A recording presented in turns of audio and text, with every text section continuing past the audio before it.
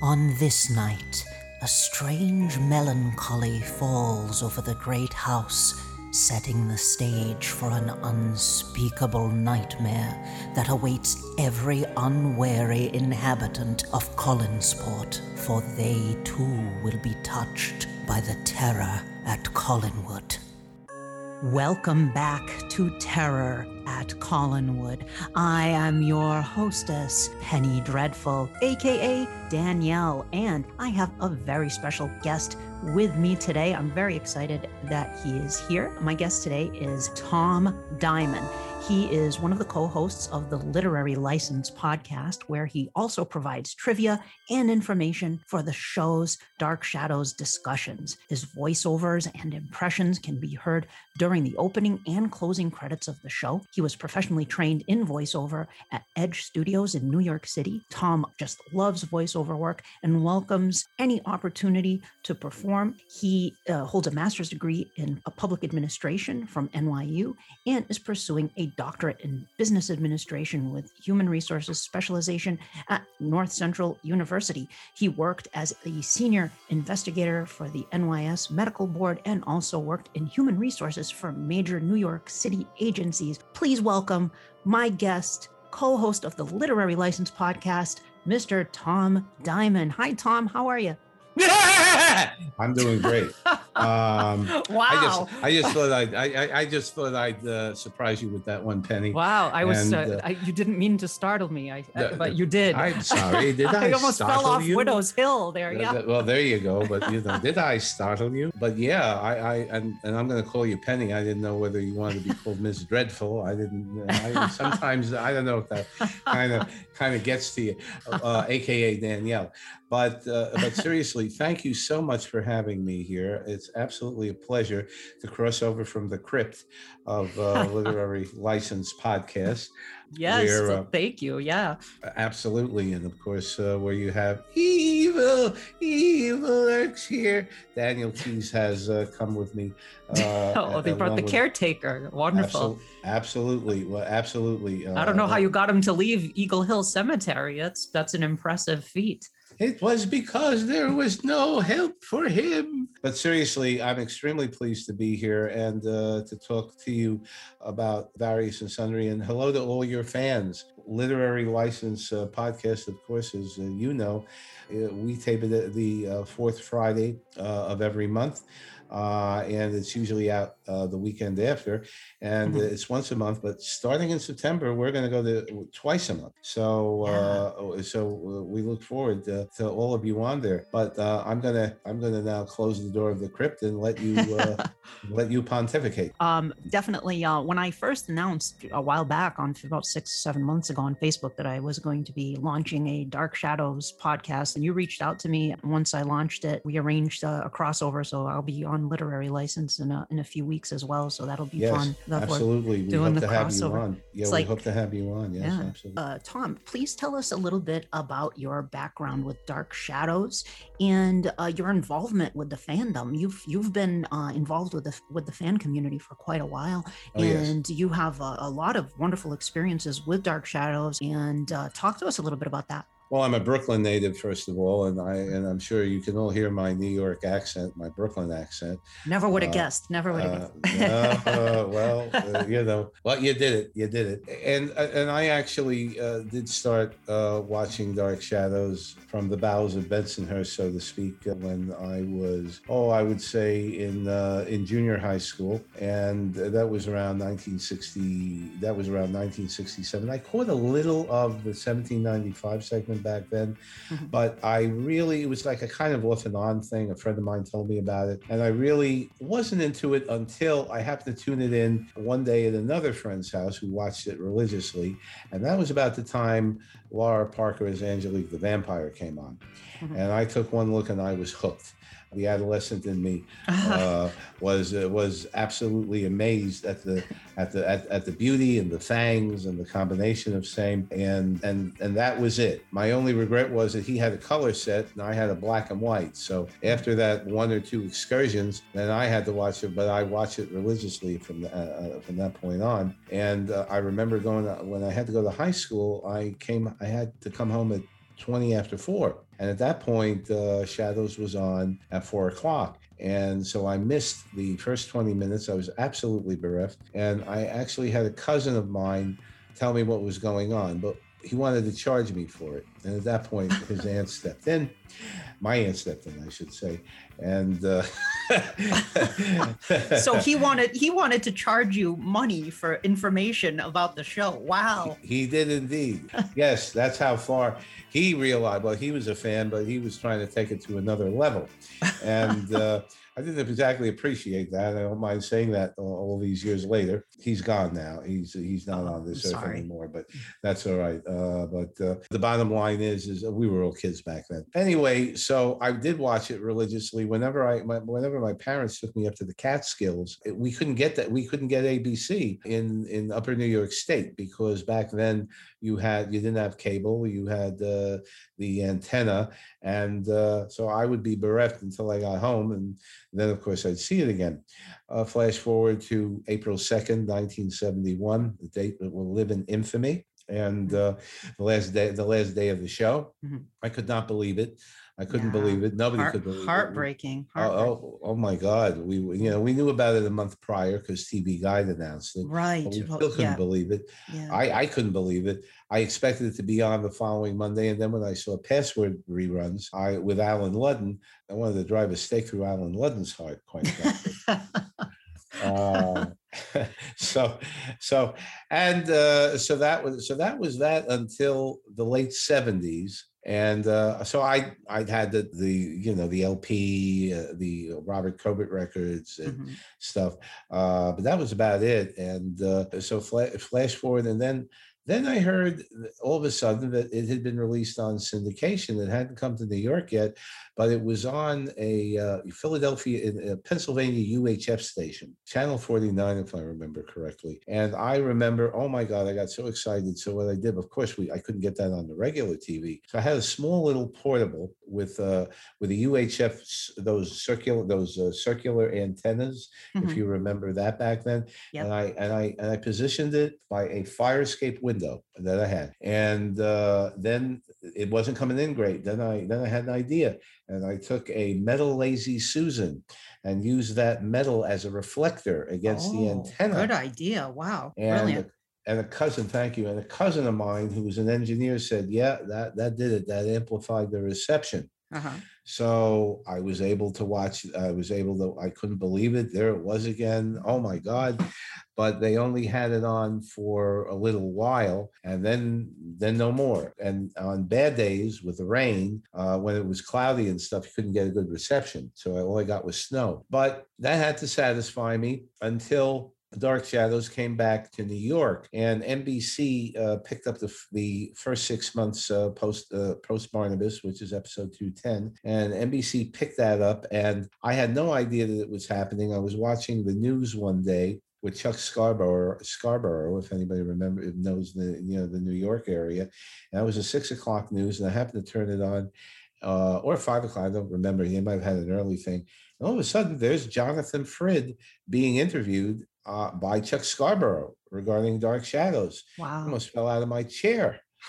I mean, incredible. And then, of course, they talked about the fact that it was coming on, and it was seen. They started to show it on 4:30 in the afternoon, right before the news. I watched it religiously. I was hooked. As once again, my childhood had come back. But unfortunately, it was not picking up. And after a few months, they relegated it to 3 o'clock in the morning. And so I'd get up, and I think I was living with my mom at the time, and she was not happy that I get up at 3 in the morning to watch the thing. But yeah, and I saw it till the end, and then that was that. Then I heard about the Dark Shadows conventions. Yeah. But before that happened, when the show came on NBC, I was so thrilled that I wrote a letter to the station manager of WNBC TV New York, praising him and his people for putting that back on. And I said, everybody ought to get a raise and so forth. Well, the next thing you know, it was a few weeks later, and I got a call from somebody, one of the suits at NBC, inviting me to a party that was being given in conjunction with the New York blood drive. at Le Magique, which was now, Yes. I'm Yeah. not sure whether that was the original studio and it had turned into a disco. I'm not sure about that, but it was some, but anyway, they were giving that at Le Magique. And so it's going to be Jonathan and the actor who played, Zachary. well, Zachary, that was the other thing. John Zachary, right? Yeah, Zachary, yeah. Oh, wonderful. Well, my That wife is a good Zach. That is a good Zachary. So Barnabas and Zachary in the same room. I've seen pictures of this event, and every time I see a picture of them together, I wish that I could, use the I Ching to send myself back in time to go to that event, because that is so cool that you were there. Oh, wow. I'm also thinking of the kid that played the Leviathan, and I'm blanking out on his name. Michael Maitland. Michael Maitland, yeah, may he rest in peace. Yeah. Michael Maitland was there also. He was an adult at that point, but he popped by to say a few words, and then he left. But no, I was expecting to meet Jonathan. I was told Jonathan wants to meet you, and I was like, oh my God. So I went with a friend. So well, we got there and we listened to all the, the stuff that you probably saw. And then they went up to a private party upstairs. Well, guess what? I was told, no, you're not allowed. You're not invited. And I was really mad. So it was a bait and switch, as we call it. Well, but what did I do? I waited until after there was a security guard by a staircase leading up to the upper area. So I waited until, the place practically cleared out. And my friend and I just approached him, and in a very sedate, calm tone, without the horror laugh, which I just gave you, because then I would have been thrown out. But no, but in a sedate tone, I explained the situation, and he led us upstairs. And the guy saw me there, and was that suit mad? But and he said, "All right, you made it." But yeah. So Jonathan was sitting, talking to people. I came up to him. I waited politely until he finished talking to whoever. I walked up to him and I said, "Mr. Frid, my name is Tom Diamond, and I wrote a letter." "You wrote that letter? You wrote that?" "Yeah." Oh, he brightened up immediately. Oh, that's great. Oh my God. He said, "Do you know what happened with that letter?" I said, "No. That letter went up to the vice president of NBC." I go, "Huh?" Wow. So we talked for a little, and I said, "I'm really glad that letter helped." He looked at me and he goes, "Well, it worked." Yeah. That's great. That's so cool. And I came home that night on the subway, and I felt like My Fair Lady and I could have danced all night. It sounds silly for a grown man to say something like that, but of course I was a devoted fan of the show. Sure. And now I never in a million, because I did not go to the studio. I was not one of those privileged people that was allowed to go to the studio, because my parents wouldn't let me. Back then I was 12 years old, whatever, and they didn't have time to take me. But I never in a million years thought I was going to meet him. I had no idea. So there you go. Right. Subsequently, I started going to the LA conventions, and I met Kathy Resch, one of the greatest. Yes. She's a grand dame of Dark Shadows. I have to get Kathy on the show at some point, because she is, for those who may not know, people in the Dark Shadows fandom, I think everybody knows who Kathy is, but especially in the 70s and 80s and into the 90s too.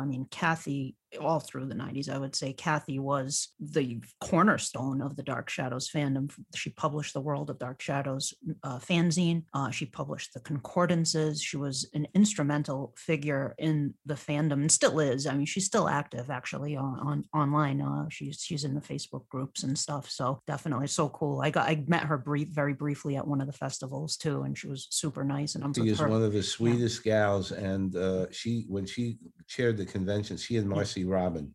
Yes, Marcy. Yeah. Mm-hmm. And when they chaired the conventions, especially Kathy, well, actually both of them really, but they've treated the fans like family. Yeah. And it was just, and of course they had them in Newark at that time, at the Gateway Hilton in Newark, and then they switched to New York afterwards.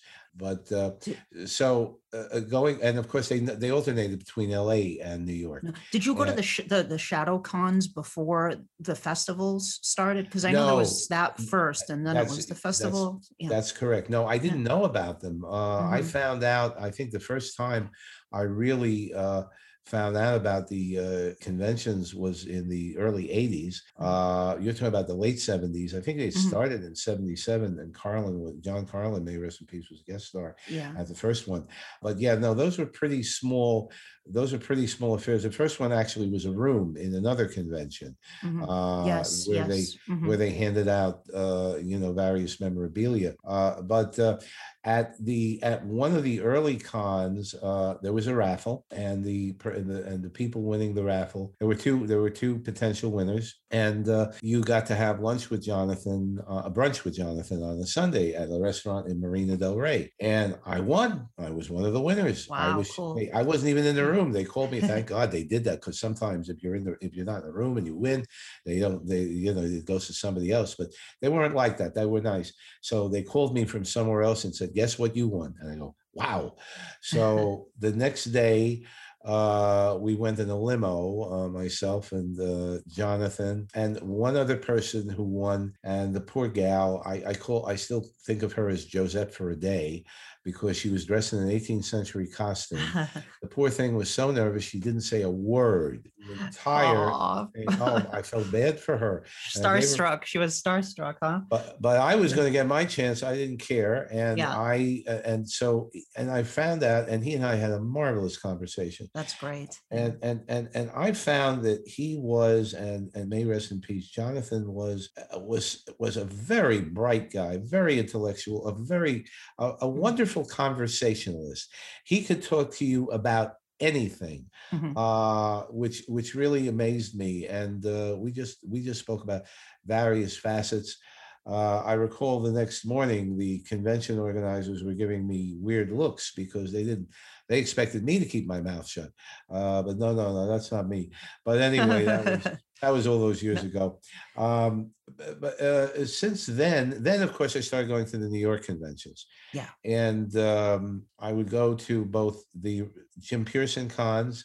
Jim Pearson kept it going for 50 years. And Jim Pearson ran and the Dark Shadows festivals, and really is still in charge of that. If Jim Pearson is, for those who may not know, is also an extremely instrumental figure in the Dark Shadows fandom. It's like Kathy and Marcy and Jim, especially through all those years, kept the Dark Shadows flame going. And Jim he works for Dan Curtis Productions. He was hired by Dan Curtis and handles all the Dark Shadows, merchandising, licensing, all of that stuff goes through Jim. Well, he works for MPI now, I will tell you that I remember when Jim was just a very smiling, bright, and if he was listening to this, he'd probably smile. I remember when he was just another fan from Texas that came to the conventions, and he was, and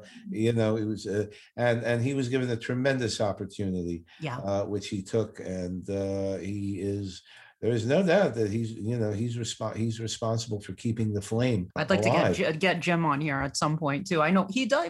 I've heard him on one podcast, but I think he rarely does podcasts. He rarely does it, and but he, but anyway, so there was that, and then and also there was a kind of a side convention called Manhattan Shadows. Oh yes, yep. Mm-hmm. And those were run by Pat and Josette Garrison. Mm-hmm. I remember hearing about that. I never really knew too much about it, but I remember seeing ads for it in the zines and stuff like that. Yeah. Well, the Pat and they ran a fanzine called the Parallel Times. That's right. That's how I knew about it. I had a couple issues of that. Yeah. There you go. Whereas Kathy did Shadowgram.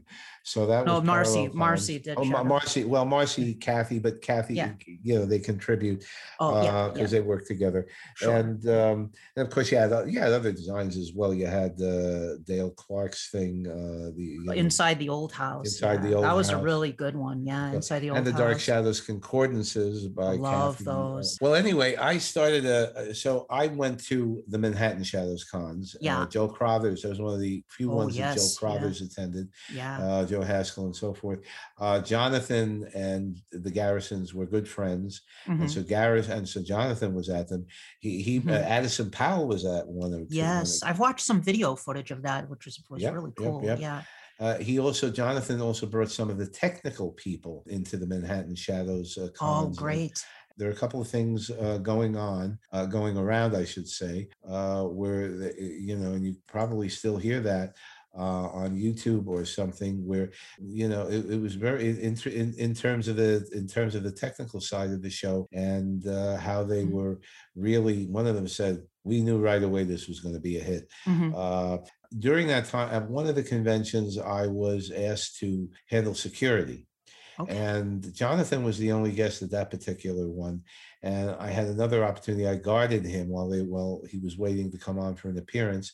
And he was in a hotel room, and he and I had to talk once again. And it was just, because I just went in and he was just waiting there, and he was there alone. And so we just started talking again.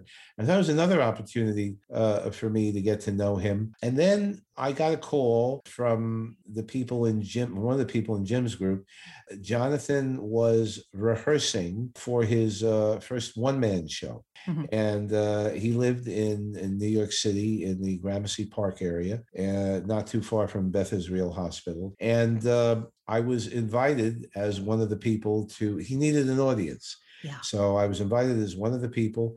So I went there on a number of occasions. Wow, that's so cool. To his apartment to watch him rehearse his one-man show. Was Fools and Fiends or Ridiculousness? It was Fools and Fiends. Fools and Fiends. Yeah, yeah. I saw him perform that at Brown University, and he was amazing. Just such a great, compelling performance that he gave to that audience. And then afterwards, he had a Q&A, and he was so friendly and charming. It was great. I'm so glad I got to see him perform live. But how cool that you were in his apartment watching him prepare and rehearse it. Yeah. I just felt so privileged. And I brought and then somebody I was seeing at the time, hi Holly, if she listens to this out in Rhode Island, particularly, but this was many, many years ago, but I'm still friends with her. But she went, I brought a couple of friends over, and he was masterful. There was no, and of course Mary O'Leary. Oh, sure. Who I'm friends with Mary. And I had lost touch with Mary for many, many years, and ran into her a few years ago when the Dan Curtis bio came out, and they gave a little presentation in New York, and there she was. And for those who may not know, she was Jonathan Frid's. She was his co-partner in Clunes Associates with his one-man shows and touring and productions that he would put on. So she and Nancy Kersey, also very good Nancy, Nancy Kersey, she's great. Yeah, Billy McKinley. Well, he's now William McKinley, but he was Billy McKinley back then, and he was on. It was really, and of course Mary is a 7-time Emmy Award winner in soaps, Guiding Light, General Hospital. Sure, incredible career. Very bright, very, very lovely person. Anyway, so so we went there a few times. Jonathan also liked to have it. It was a tavern, Pete's Tavern, 17th and 2nd Avenue in the city, which was a very tavern that O. Henry used to go in the 19th century and wrote all of his short stories in. Great. And so Jonathan loved that place, and there were a couple of small gatherings that Jonathan had there, and I went to those, and on my job, and you mentioned my medical board job, I used to run after bad docs in the real world. I was in that area once. I had to go to Beth Israel, and Jonathan was walking down the street because he was right in the area. In point of fact, when he rehearsed in the apartment, you could hear I haven't thought of this in years, but you heard the hospital ambulances go by, interfered. He'd be doing a Telltale Heart, and louder. Oh, we'll stop there. I think get the rest of what he was starting to say. The only thing that would get them to stop tape on Dark Shadows was Jonathan Frid cursing and swearing during. There were a couple of other things. I mean, there's a famous one with Grayson Hall going, "Why?" Oh yes, yeah. With Tony Peter, with Jerry Lacey as Tony Peterson. Yeah, and that exists. That's so cool that still exists, that they put that as an extra on the DVD, because of course they very rarely stopped tape on the show because it was so expensive to do so. So they all do. Yeah, the bloopers, and I'm not going to speak too long about that. That's a million, because I do a special segment on Literary License podcast, as you know, for the bloopers. So I'm the blooper expert, and I will actually look at all the episodes in the block prior on my large computer screen, and and I'll be looking like like it's under a microscope and looking at every little thing that goes. But the bloopers were what made the show. Let me ask you a question. You just brought something to mind. Sure. When the show originally aired, like over the air station, you said you had like watching out on the black and white TV.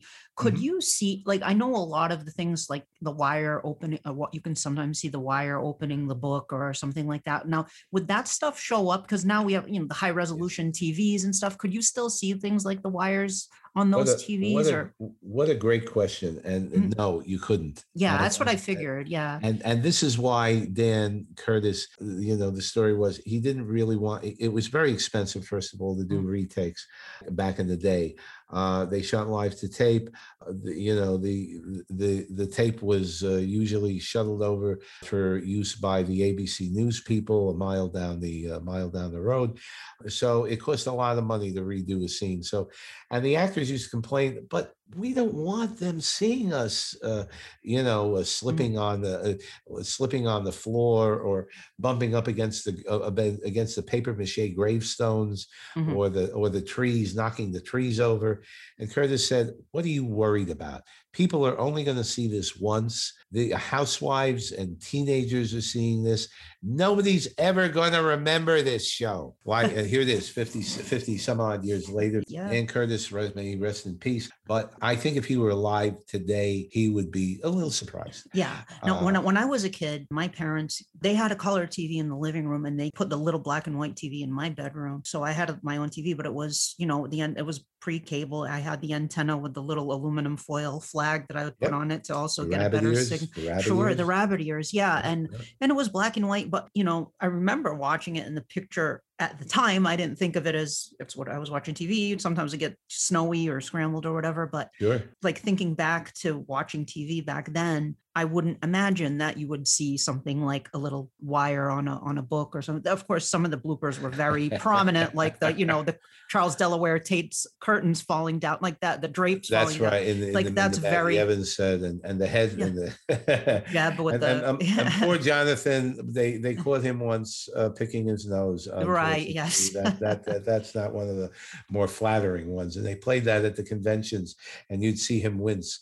I always felt for the actors about that, because I know, just as an actress myself, like I mentioned this in the first episode, just if I had a fan always coming up to me, or somebody who went to a play I was in, and if I went up on a line during the show and they said, "Oh, that was so funny, you blew that line," and every time they saw me they said that, I'd start to wonder, did they actually like the play, or did they like my mistake that I made in the play? But I tend to be oversensitive that way, but I can kind of empathize with, I think at this point now, though, I mean, they kind of have embraced the fact that yes, there were mistakes, but like all dates, especially daytime shows at that time, the little that still exists, of those shows that were on daytime television at that time, there were errors and mistakes that happened. So sure there were. It's just part and parcel of the game, but it's funny because because the business, of course, one of the reasons for Dark Shadows is they played it up so seriously, and they were very. And it wasn't camp. Some people say, "Oh, it was camp." No, it wasn't. No, it wasn't. It was their attempt, and of course, it was. And Dan Curtis, of course, the ultimate credit goes to him. Brilliant idea. Yes, he stole from every horror classic novel in the book, and then some. But it was an homage. Of everything, but it was framed in a new light, which was dealing with melodramatic soap opera, which had never been done. Prior to this, soap operas were boy meets girl, boy gets girl pregnant, boy marries girl, girl goes out with someone else. Dark Shadows, it was boy meets girl, boy bites girl, boy turns girl into vampire. girl starts running around with werewolf cousin. It was he was taking the things he loved, use the soap opera format, using that format to do something different, to do something very unique. And if you look back, I've mentioned this before, to the history, Penny Dreadfuls, they were serialized horror stories. Sweeney Todd was a Penny Dreadful, or going back to the earlier than that, the Shilling Shockers, Dr. Jekyll and Mr. Hyde. It was originally an ongoing serialized story by Stevenson. But anyway, I think Curtis was pulling from his own interests and kind of using the soap opera framework to do what he wanted to do. He was a golf show producer, but he had grown up with a love of the Universal horror movies and and of course the Karloff and Lugosi and so forth. And so he had grown up with that. And of course, no one was more surprised than Curtis and everybody else. As you know, Dark Shadow started out as a Gothic romance. Yes. And with of course you had the Laura character, which was an experiment with the ghost kind of thing with Diana Malay, may she rest in peace, did a great job as Laura, both then and later in the 1897 segment. But they were in danger of being canceled, and his kids, suggested, his daughter said, "Well, why don't you put a vampire on it?" A vampire, well, what the heck? What we got to lose? We're going down the toilet. Let's make it scary. Yeah, make it really scary. And boom, and Jonathan came on. Sure. They actually considered Bert Convey for the role. Can you imagine? Yes. That's. We would not have been talking here today. Yes, I've read about that over the years, and so I can't even imagine Bert Convey, because of course I think there was a conflict, because Malcolm Mormesine wanted somebody who he wanted to cast against type, and wanted a blonde sort of hunky actor to be the vampire and not Bela Lugosi. And then he says, after Frid got cast, and who did we cast? Bela Lugosi, somebody who actually looks like a vampire. But Curtis has always also been known for, Curtis himself said, if anything, I cast on type, not against type. And it was right on the nose casting Frid. And I'm sure Ron Sproat also, as Frid pointed out, they were friends from school, and Ron Sproat had probably had an influence there as well, because Curtis was in England filming Dr. Jekyll and Mr. Hyde. So, but they sent pictures to him, and he says he picked Frid because he was wearing a cape on stage, and other people say that he didn't cast Frid. So I don't know what the truth is, and that I wasn't there, so I don't know. Curtis said he did pick Frid. Other people say he didn't. It is. Yeah, there are two different stories, and I do commend you, by the way. You're right on top of your DS lore, which is great. But yeah, and of course I heard the version that Curtis didn't even look at it, and the decision was made by Robert Costello, the producer, who was working on it in New York while Curtis was in Europe. And but yes, Ron Sproat and Jonathan had gone to Yale. Jonathan had his MFA from Yale with directing specialty. Yeah, and we went to Royal Academy of Dramatic Arts prior to that for acting. Yeah, absolutely. And so so that's what happened. But getting back to I was there when he started Arsenic and Old Lace on Broadway. Oh yeah. I went to one of the. I didn't actually. Did I see him in the play? I don't think I saw him. He was Jonathan Brewster in that. Yeah, when Larry Storch was in it too, playing the Peter Lorre role. Correct, and Marion Lorne from Happy Days. They took all these classic TV actors and cast Gene Stapleton. Yep. Yeah. From all I've heard, he was sensational in the role. We had hoped that he was going to stage a real comeback, and for a while it looked like he was, because after Dark Shadows ended, Jonathan really took a lot of time off, and he was very disappointed, because Jonathan has always been a Shakespearean. Shakespeare was his first love. His claim to fame was Barnabas, but he never saw himself as a horror actor. Turned down many horror roles. He played a couple in Seizure, Oliver Stone's first film, and then Devil's Daughter. He played the mute butler. He played the mute. That was such a waste of talent. He was offered many. From Nancy Kersey has talked about this before. He was offered many horror roles, and he turned them all down. No, she's the expert on it. Yeah. Now, and I don't know, and I had heard, but I think it's a rumor, and I think Nancy had never heard of it. I heard that he was actually, at one point, he was actually offered, they wanted him to do a toothpaste commercial as a vampire. Oh, I'm glad he didn't do that. I'm glad he didn't do that either. Yeah. So he was really turned off, and he went to Mexico and he learned Spanish, and that's an amazing. I speak Spanish fluently from school, and I have to tell you, I never knew that. I heard that he was starting to learn it, but I had never. I now understand that he spoke fluently, and I'm very sad that I never got the chance. Dark Shadows, by the way, in South America, they were dubbed, and it was released in South America as Sombras Tenebrosas, and in the early 70s, and it had a fandom. And Jonathan actually did a South American tour after Shadows ended in 1973. Wow. Curtis called him up and said, there's a market for this, and so he and Jonathan loved it. He toured South America and Argentina. I wonder, Tom, if that the lost episode, the video master for one single Dark Shadows episode, I think it was 1219. Is lost. They have the audio, thankfully. Josette Kernigan taped the audio, but I wonder if somewhere in South America that tape exists. You never know. Go on an expedition to South America to find the lost episode. What an interesting thought. I mean, think of the Spanish language Dracula, Carlos Villarreal from 1931, which had for many years. There was one copy in the Library of Congress, but for many years that was considered lost. And then all of a sudden, something turned up in Cuba, of all places. Yeah. And now you can get it anywhere because it was so. So one never knows. But and then that lost episode, of course, she was blind, Josette Kerrigan, and so she had it on. She had the audio because she taped because she had all the episodes on reel to reel. So they went ahead and then of course they did the stills, and Laura Parker did the narration, and thank God, really. And we're fortunate as Dark Shadows fans that that's the only, we have the audio for that, and they were able to reconstruct with stills, and it's only one out of 1,225 episodes. Whereas Doctor Who, there are quite a few stretches of Doctor Who, that are missing, and they do have fans also recorded audio for the Doctor Who, but there are quite a few of those that are missing. I was wondering about because I've tried to get into Doctor Who from time to time, and they have them on BritBox, and I've seen whole stretches of episodes missing, and I'm saying, oh darn, but they have whatever they do. But once again, give Dan Curtis credit, very smart. He bought those episodes from ABC. Yep. And he paid money for it, I understand as well.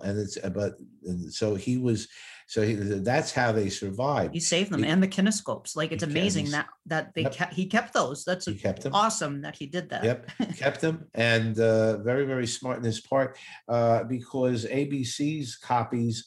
There was a fire in the vaults in the early 70s of the ABC studios, and so whatever copies that Shadows, in addition to a lot of soap operas. But anyway, so that winds up in terms of, and when I heard Jonathan died, I cried. I was of course, and when I saw him in the Dark Shadows movie, it was just people didn't remember. I went to the theater, and I think I was the only one that clapped when I saw him and Laura and Catherine Lee Scott and David Selby. I was the only one that clapped. It was like 2 seconds. But Jonathan, it was such a brief cameo, But I know he was, he was ill. He was ill at that point. He was ill at that point. But he left his mark, and he made a difference. And he came to terms with the role. Yeah. He did come to terms with it. He'd go through stretches where he wouldn't, but then he appreciated the fact that he had fans who adored him, who really were thrilled by him. So he certainly appreciated that. And we should also add that his first love was the theater, and he loved doing those one-man shows, and that was his favorite thing, doing those one-man shows. Yes, he did. And then his website, jonathanfrid.com, where he would post monologues and thoughts that he had. He did. I remember I used to love going to his website and just listening to the clips and seeing his posts, and he had a Q&A board, and he'd post updates, and he really did he was doing the thing he loved, and that's wonderful. Now we should move on here, because the Jonathan Frid, as much as of course we love Jonathan Frid, he's not the only actor we love. We love, of course, we appreciate. Don't tell anybody. The Jonathan Frid fans are going to be running after you now. We appreciate all of the actors from Dark Shadows and the crew and everybody who created the show that we are fans of. But today we're going to talk about Thayer David, another actor on Dark Shadows who is beloved by fans for his portrayals of many characters on the show. He's one of the most respected and talented actors in Dark Shadows. He played the highest number of characters any actor in the series played. He also appeared in both House and Night of Dark Shadows. Thayer had an extraordinary career, which was sadly cut short by his passing at the age of 51 in 1978. So really is, Tom, because he never really, unlike many of the other actors, like Jonathan Frid, who we were talking about, he never really got to fully experience the just adulation and that fans have for the show and for the characters and actors and performances in the show. He probably maybe got a taste of that when it went into syndication, but he'd never got to really experience the conventions and the publicity and all that from subsequent years. He was born in my home state here of Massachusetts and was Medford, Massachusetts. Yeah. So he co-founded the Brattle Theater in Cambridge, Massachusetts. He went on to perform on stage in many roles, including The Taming of the Shrew, King Lear, Uncle Vanya, and many more. He appeared on television in many roles outside of his roles on Dark Shadows, roles in The Wild Wild West, The Amazing Spider-Man, Charlie's Angels, and lots more. He appeared in many films, playing the likes of the villainous Count Saknussemm in Journey to the Center of the Earth. Yes. A great part. He was so bad, and he said he was a great villain in that film. The fight promoter Miles Jurgens and Rocky, Reverend Silas Pendrake and Little Big Man, and Charlie Robbins and Save the Tiger, which also starred his DS castmate Lara Parker. Were you going to say something, Tom? Were you going to? I was just going to say that I think that his role in Rocky was probably the most famous one. Yes, of his. And I remember, I never expected. I remember seeing Rocky for the first time. I had no idea that he was, and then he comes on, and I said, "Man, he made it." That was really, that was really nice. And of course, Nero Wolfe, which had that taken off. I think he was really on the way back. He was a solid character actor, and you mentioned a few of his things, and his real name is David Thayer Hersey. And so he just juxtaposed the name around, and his father was an executive in the paper pulp industry, and Thayer attended Harvard in the 40s, but he didn't graduate. However, I think that as part of his Stokes character, he's wearing something, and I don't remember whether it's the monocles or a ring or something like that, but he wears something that his father had given him, and because his father had hoped that he would graduate Harvard. And so he's wearing, and probably one of your fans will get to you saying what that article was, but I did come across it, and it might have been the monocle, I'm not sure, but he did wear something, a personal jewelry item of his, and that went back to the Harvard days, and he wore that as Professor Stokes. Yeah, he was an integral part of the design and costuming for his characters when he was on Dark Shadows. Out of the actors in Dark Shadows, I think he was, talking with Vinny Loscalzo and Edith Tillys and he would come up with ideas for his character. He was a part of that process. Makes sense. Yeah. I mean, the actors on Dark Shadows referred to him as a walking encyclopedia. He was highly educated, well-read. He took great interest in helping to develop the personalities and ideas for his characters, which we'll touch on as we go through that. But I like that you mentioned, you're watching Rocky and there's Thayer David, because it was the same. He would show up in these movies because I remember hosting on my show, The Werewolf of Washington, a werewolf movie, with Dean Stockwell. Dean Stockwell werewolf movie, and all of a sudden there's Thayer David. He's like an inspector or something. I said, "What is Thayer David doing? He can't get away from the werewolves. He's going back to the spooky world here, doing the werewolves." But he's you see him in a lot of stuff. And as you mentioned, Nero Wolfe, sadly, that was a pilot for a TV show, and they ABC put it on the shelf for a while, and then They He died. eventually aired it. You know, say it was Yeah. what over a year, like a year and a half or something after Yep. Thayer David Yep. died. Yep. They aired that, and so it's too bad, because I think you're right. I do think that would have playing that detective character, definitely something he would have been Also, great at. You know, he was married to actress Valerie French for 5 years, from 70 to 75, divorced, but they were on the way to getting back together, from what I Yeah. understand. Yeah. And Thayer, of course, had weight challenges, and I was told that he used to come, his diet when he'd show up at the studios, he'd be on Coca-Cola and chocolate bars. Yeah. And that's what he'd bring, and he'd gobble them up like crazy. He'd bring oodles and oodles of chocolate bars. Yeah. And that certainly didn't help. And so and he passed in New York City, and he was cremated. But they were planning to remarry, and I think that would have happened had he not had an untimely death. I wish. But he made his mark. He definitely did. I hope that he at least got to catch the beginnings of the sort of the fandom developing around Dark Shadows, or I mean, during the run of the show, certainly he experienced it coming in and out of the studio, and the kids all being outside and cheering them on and wanting their autographs and stuff. But then the longevity of the show, I wish he had gotten to experience that. He did do an interview at around that time. I think it was on the Ron Barry show, I think years ago. That was from that era, like 68. But the reason I wanted to talk about Thayer David today with you is I've heard you on the Literary License podcast mention frequently what a big fan of Thayer David's you are, and that he sometimes maybe doesn't get as much recognition as some of the other people involved with the show in terms of his characters and stuff. So what is it about Thayer David that you find so compelling? The acting range that he had.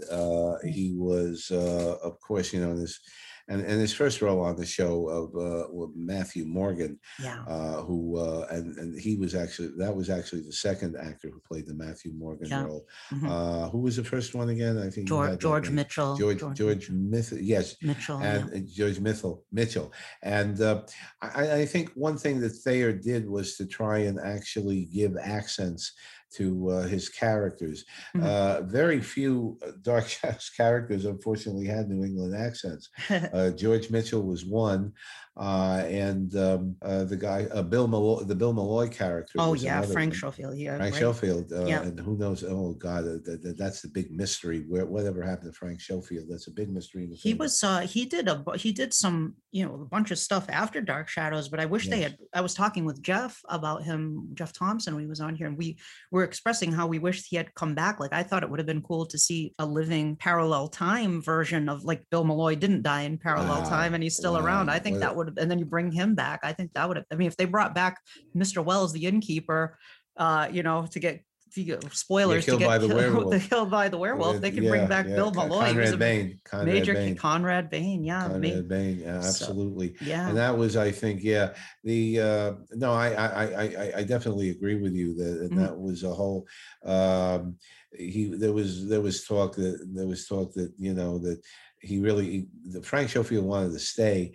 but because he really didn't want to go back to doing regional work after that. He felt that Dark Shadows was a good gig.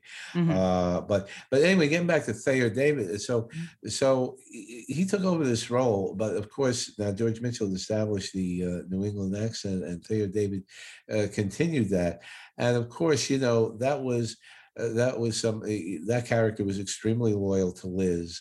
And there was talk of a brother, Walter, who lived in Coldwater. And Matthew Morgan committed his first murder when he was 10, and he killed his old family dog. So Matthew worked for Elizabeth's father, who would have been Jameson, since we're talking about what we later knew from the 1897 segment.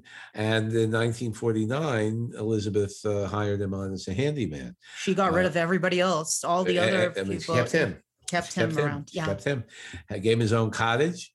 So now, doesn't say the year, but around the year after he got hired, he got into an accident on the hill leading down from Collinwood, and his car went over the side of the road, and he was nearly killed because of bad brakes. So at that point, he wanted all the brakes to be maintained. And of course, then there's the whole plot in the first year when Roger's car was sabotaged. Matthew went along with Elizabeth's suggestion he take the blame himself. Matthew also liked to bake muffins. So for the Matthew Morgan, yes, he did. For the Matthew Morgan fans, he's a muffin baker. He becomes an unhinged murderer, but he likes to bake muffins. So. And he drove the station wagon while he was. I hope he wasn't baking muffins while he was driving the wagon. And now he killed Bill Malloy. And that's part of the major plot. Accidentally pushed him off the cliff. And then he becomes like a frightened animal after that. He becomes unhinged, completely unhinged after that. Absolutely. And then when Vicky found out he was responsible for the murder, he held her hostage in the room. But he also tried to kill her. I remember all those beautiful old scenes which they filmed out in Seaview in black and white, where she's walking along the house and he tries to he tries to push a big stone vase onto her and hit her over the head. And I remember that. So David brought food and supplies to him and so forth while he was hiding Vicky hostage, and then he finally met his death by the ghosts of the widows and of course Bill Malloy, and they brought back Frank Schofield for a couple of ghost appearances before he tried to kill Vicky with an axe.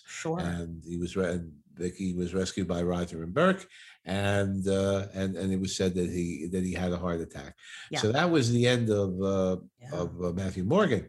And I will add that these episodes with Matthew Morgan were not available in syndication. So these were not seen until the 90s, until Sci-Fi Channel and MPI Home Video came around and started airing Dark Shadows. So I remember when I first I was watching the syndicated Dark Shadows episodes, and which of course started with Barnabas. And when they got to 1795, when Vicky Winters sees Ben, she freaks out and she calls him Matthew Morgan. She says, "Matthew Morgan, stay away from me." And I remember when I was a kid watching it, I said, "Who's Matthew Morgan? Why is she scared?" So I realized there must have been some other person, another character that Vicky knew maybe from before that looked like Ben, but I didn't know who Matthew Morgan was until, of course, my Scrapbook Memories of Dark Shadows came out and I could read the summary from the beginning to the end. I said, oh, there was a character, Matthew Morgan, who was played by Thayer David and looks like Ben Stokes, but he's like the evil version of Ben, or not. I think, well, he became unstable, completely unstable. He was loyal to a fault and not the brightest, bulb on the tree. So he accidentally kills Bill Malloy, who was also loyal to Liz and was trying to protect Liz as well. So, and then became like a frightened animal and unhinged as the walls were closing in on him, and takes our lead. You always see a latent paranoid murderer because he would. I think he threatened Burke. At one point, and he just anybody, and was it Willie also? I'm not. No. This was before Willie. But he was definitely loyal to Liz to a fault. I will say, can you imagine? Just a question. Like we mentioned, George Mitchell, who did play Matthew Morgan for 3 episodes and did the New England accent too, and then Thayer came in, who actually was from New England, from Massachusetts, but I have a difficult time imagining George Mitchell playing that version of Matthew Morgan that we saw Thayer David evolve into. I agree with you. I can't, because he didn't have, Thayer David is almost otherworldly himself in he's very eccentric and physically imposing as well, and I can't really imagine George Mitchell doing that. And of course, he originally it was Roger who was going to be the killer. They were going to kill Roger off, and Louis Edmonds was so much fun to watch as Roger. I'm sure they changed their minds. Well, you're talking there about the original intent of Shadows on the Wall. Yeah, right. Was the Art Wallace adaptation. And sure.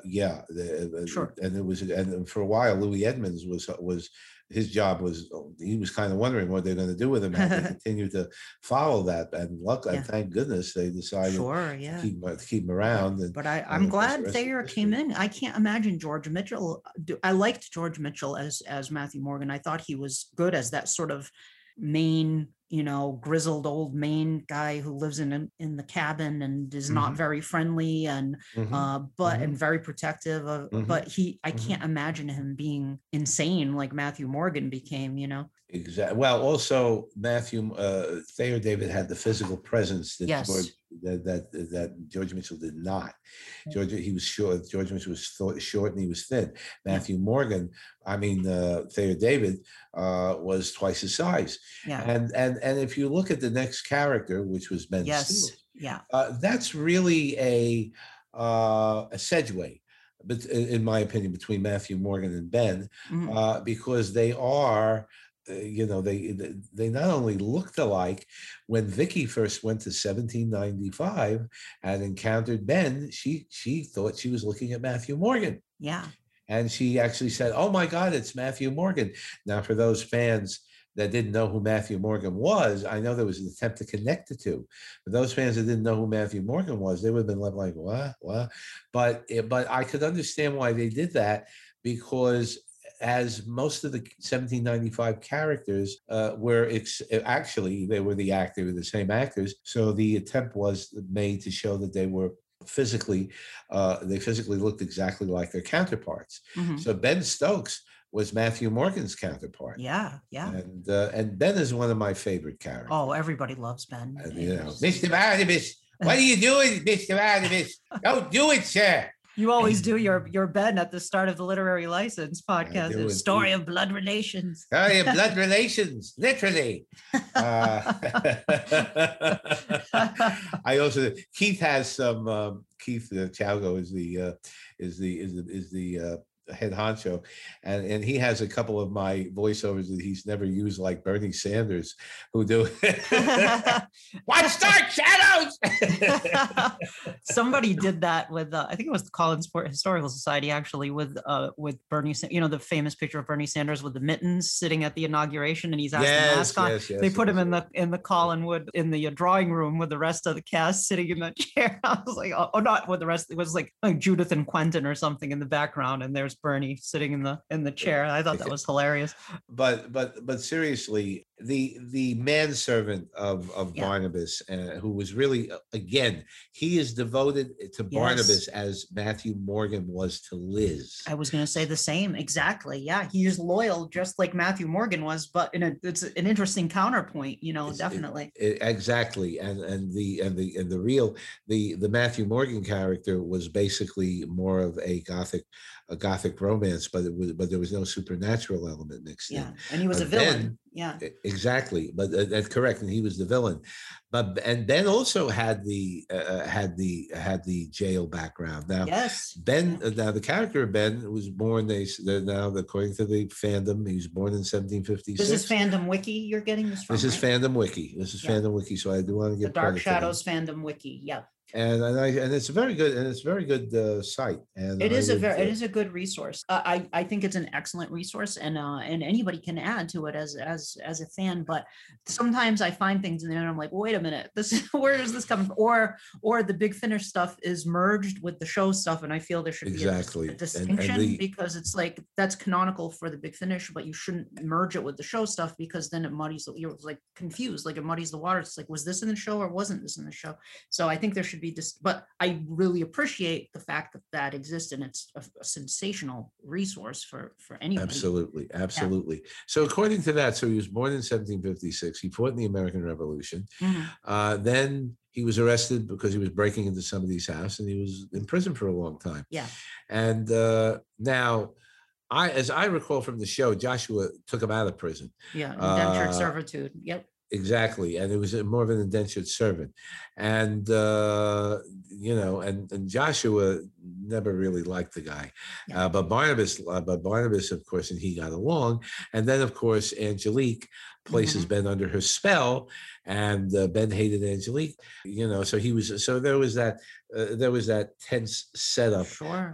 In terms of should he obey Angelique or should he obey Barnabas, which were great plot devices. And then of course, when Angelique was killed by Barnabas after he became a vampire, Ben became his servant truly, and then there's a whole plot which I suggest all the new fans look at. But Thayer David, and of course Ben wrote the true history of the family pertaining to Barnabas after Barnabas was sealed in the mausoleum, which was in conflict to Joshua wrote, and that which became the Collins family history. But the bottom line is that Ben was given his freedom by Joshua, and Barnabas had wanted that. Ben was given $100 and a small parcel of land, and then Ben reappears much later. Well, we go back to 1795 at one point, and we have a whole reprise of the Ben Stokes role. Yeah. But then in the 1840 segment, much later, he is the grandfather of Carrie Stokes, who was, and that of course is the 1840 with the Gerard Stiles plot. Yeah. And we see old Ben, which is really cool. Like he must have come back to Collinwood at some point. He was given his freedom, but he must have either chosen to stay, or maybe Daniel asked him to return. Ben returns to Collinwood. Ben lives in Collinwood. The makeup. I mean, the poor Thayer David. He looked like he had an extra cheek falling off. There was some. Yeah, I don't know if was Vinny off the. I know Vinny left for a while. Loscalzo, the makeup man, who was really talented. Vinny, I think he did, because I noticed his name isn't in the credits for like a long stretch around that time, and then he comes back. You start seeing his name again. So I don't know if he had apprentices or something working under him, or if probably left to go do something else and then came back possibly. So I mean, it was because Vinny's old age makeup for Dick Smith did Barnabas, but for Angelique, when Cassandra, when she ages, looks really awesome. I mean, it was really good old age makeup. Yeah. And then even in 1995, when we saw old Professor Stokes and old Mrs. Johnson, the makeup is pretty good, but the Ben makeup in 1840, I'm not saying it's bad. It's just strange looking, I guess. Little the cheek area is like could have used a little work there, but it was wonderful to see Ben back again. Like that's such a cool idea to bring back Ben. I know it contradicts what it said on his gravestone. We've talked about the time travel conundrums in Dark Shadows before. There's been so much 1816 actually it was in the 1897 flashback. Yeah, Ben's grave was seen and it said 1816, but he died in 1840. That was and it's kind of sad to see Ben finally die. I didn't like the way that he died. I was so sad because spoilers again. I mean, I always say spoilers these days, but the show is, over 50 years old. If you haven't watched it by now, you don't want to know how Ben dies. You better fast forward. Fast. You don't want to know. But he tries to cut his own head off because, Judah Zachary forces him to try to cut his own head off, which is a really gruesome way to kill off. I wish Ben had a more dignifight death than that because he's such a beloved character. What a hell of a way to get rid of him. I mean, poor Ben. It's like, oh God, because Ben was in 1795. We say he was Barnabas's servant, but he wasn't. Barnabas didn't bite him. He was helping Barnabas because he was his friend in life. Barnabas taught him to read and write, and he cared about Barnabas. But he was his conscience. He served as his conscience because Barnabas wanted to do horrible things, and he was going to kill people. And Ben would tell him, "Please, no, don't do this." He would try to kind of reason with Barnabas, which was a really great function that he served in the story to help Barnabas. He was desperate for Barnabas to hold on to some shred of humanity that he, to not be a killer, which he was. Barnabas was a predator at that point. He was a vampire, so Ben was trying to kind of anchor him to don't do this, think of your family. And then of course he's put upon by Joshua early in the storyline, and then goes from the frying pan into the fire with Angelique, who's a witch, and is basically, she tells him, if you don't do what I say, here's what's going to happen. And she makes his heart beat harder and harder until it's going to burst, horrible things. So he goes from being put upon to put upon even more. And but then him and struck him Joshua, mute, and he was struck mute. yeah, every and, time he said her, it if he was- couldn't say her name, or Right, and then him and Joshua, by the end of the story, share this bond of grief of over what they've That's gone right. through, That's right. which is interesting because they start out in one place where Ben hates Joshua. When Angelique turns him into a cat, Ben wants to kill him with the axe, and chasing him with the axe. Remember, Yeah, and that was very funny about which another callback to But Matthew like Morgan with the axe too, right? He'd like to take the cat and put him in a bag or something. Yeah, but yeah, exactly. They don't like each other, but by the end, they've been through this ordeal and in extreme tragedy, and there is almost a mutual respect that takes place there by the end, which I really like. I love that, Sam Hall and Gordon Russell, and I think Ron Sproat was there. Yes, he was. Ron Sproat too at that point. They really made you care about these characters, and Exactly. that dynamic. That's one of the reasons why it lasted and why it kept up. Yep. And so then after Ben, we go back to the present, and now his descendant, Professor Timothy Elliott Stokes. Yes. Great character. Wonderful. I believe that we are coming now to the point where, interestingly enough, in my lecture, we well, anyway, that was and I think that, and of course Thayer, David, and that establishes a very, very interesting dynamic, whereas Ben was the illiterate servant that Barnabas taught to read and write, and after a while Ben was able to do a pretty decent job with that, lived modestly, but was comfortable for the rest of his life.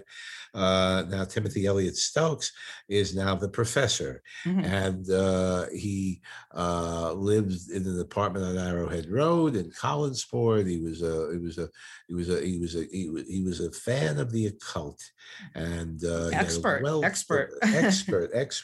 So he was really a professor of the occult, so to speak. We never knew what he taught, but we knew that the occult was certainly part of his repertoire, and he was exorcism, seances, and of course the I Ching, and it's and here Thayer David really shows his acting range, because before, as Ben, he's obvious, he was the uneducated part. Now here he's the super educated, cynical bachelor, so to speak,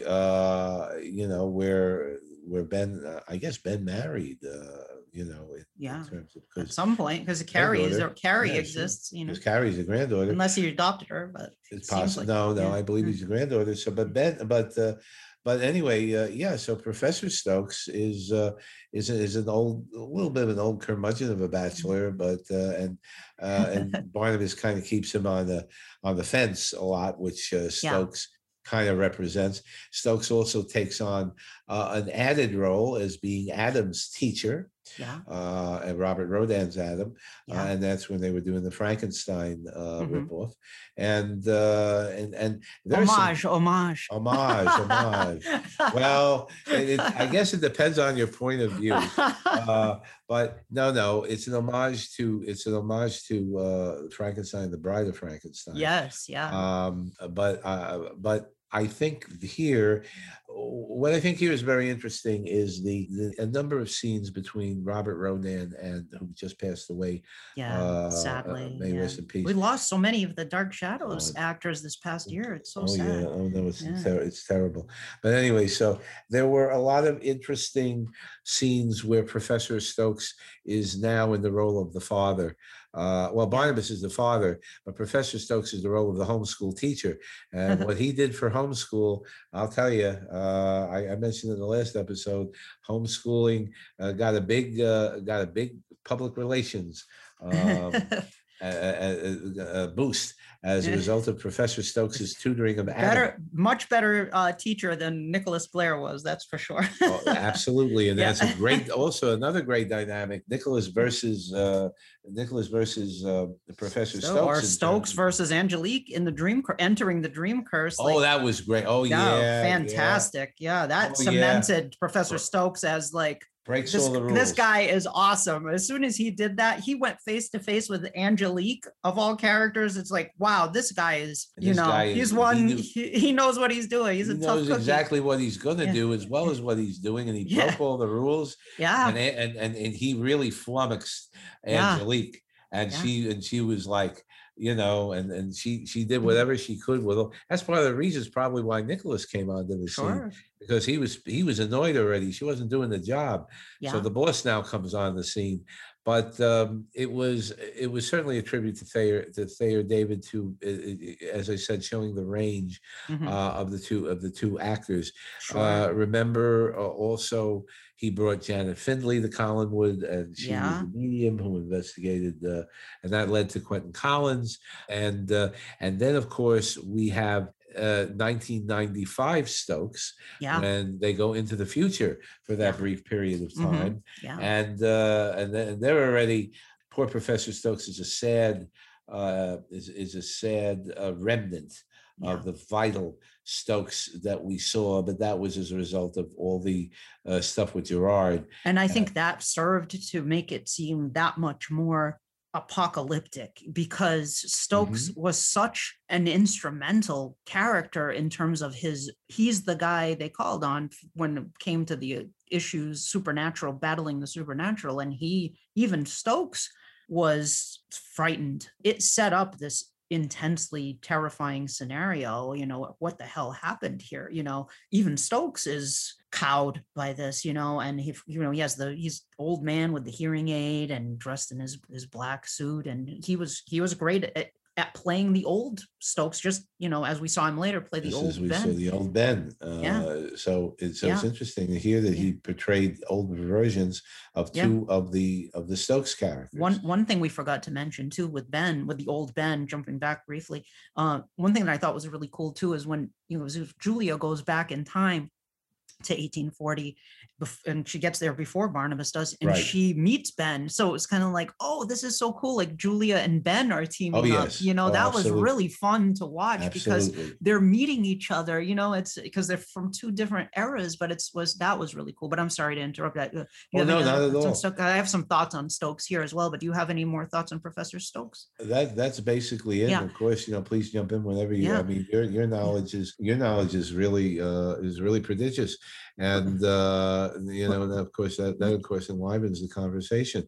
So and now of course we also get into remember now the Timothy Stokes. Well, before we go to Timothy Stokes, I have some thoughts on Professor Stokes here, because I love Professor Stokes. I think he is probably it's a tie for me as far as favorite character. It's hard to pick a favorite. As you can see what we're talking about here, it's very difficult to pick a favorite Thayer David character because they're such well-formed characters. Professor Stokes, in many ways, he's the opposite of Ben because he's highly educated, highly intelligent, but he also has a good heart like Ben. He's one of the good guys. He tries to help protect people. He is very much cut from the same cloth, and I'm sure it was an inspiration for the character, Professor Abraham Van Helsing in Dracula, in the sense that Van Helsing is the wise occult expert. He knows a lot he's a person of science, and he's an educated man rather, but he's also very knowledgeable about the occult. And he is the guy you go to when you don't know, when you're battling something that you're out of your depth and you're battling some supernatural force. This is the character who knows what that is and has information about it. He is the wise scholar, the wise expert in the occult, definitely from that lineage of Professor Abraham Van Helsing. And we saw this type of character earlier in the Laura storyline with Dr. Guthrie. And then to some extent, Julia, when she initially comes in, has that going on as well. She was intended as sort of the Van Helsing character. Now, here's the thing, though. Here's the thing. And I'm thinking of Dr. Woodard, Robert Geringer's Dr. Woodard. He was more of like the Dr. Seward, I believe. Dr. Seward bringing in the Van Helsing. That was sort of how I saw him. Yeah. That is interesting to a certain extent. And I think that and again, remember that all of this, and by the way, Dark Shadows Wiki talks, and again, and they are, I think, drawing on the Big Finish audio appearances. And in the Big Finish stuff, Stokes has a brother Silas and a sister June. So Okay. So there you go. Yeah. But I think that in terms of, we're all basically, this just speaks to the range and the believability that Thayer David was able to bring. But we have the core, we have Barnabas is our main character, and we have Julia, but they never, Eric and I talked about this in episode 2. Somebody like Stokes can't really, even though he's an occult expert and he can help battle supernatural forces, they can't fully confide in him. They can't bring, and this is the case with the family too, because he's too much of a good person to be okay with what start out as villains and become the anti-heroes of the show. They murder people. Barnabas has murdered people, and Julia has been an accomplice in that. There are things they can't talk about. Stokes, I don't think would ever be okay with that. So there's only so far they bring him in to help, and he's a fantastic character, but he can't fully. There's a difference between him and Ben, because whereas Ben was totally into and knew of the entire history of Barnabas's secret, Professor Stokes didn't, and or so we think. So maybe he figured it out and never said anything. Yeah, he had suspicions, and he got very close to the truth at various times. But also there is this sense that you get during the Adam episodes that Stokes is really saying to Julia, I'm going to be out for myself if you're not more. So Professor Stokes is opening his mouth and saying, I'm not going to be taken advantage of, and I'm not going to be used. Yeah, that is what was going on. They weren't ever willing to fully let him in on the inner circle with what was going on, because he wouldn't have been cool with it. I don't think he would have been okay with some of what was going on, understandably, and that would open up a whole other can of worms in terms of what he would find out. Him and Ben. That is the difference between him and Ben, because Ben was totally loyal. Stokes was not loyal at all. Stokes wanted to do the right thing, but Stokes realized that they were keeping things from him, and he didn't like it. And because he was bright enough, and because he was a scholar, and because he was it really was an insult to his intelligence, and it comes across. But again, Thayer David is very effective in terms of making that come across in the portrayal. Yeah, and many fans speculate that he did figure out Barnabas had been, this is not in the show, but that he came close to the truth, maybe because he's so smart, it's like, and he's an expert in the occult.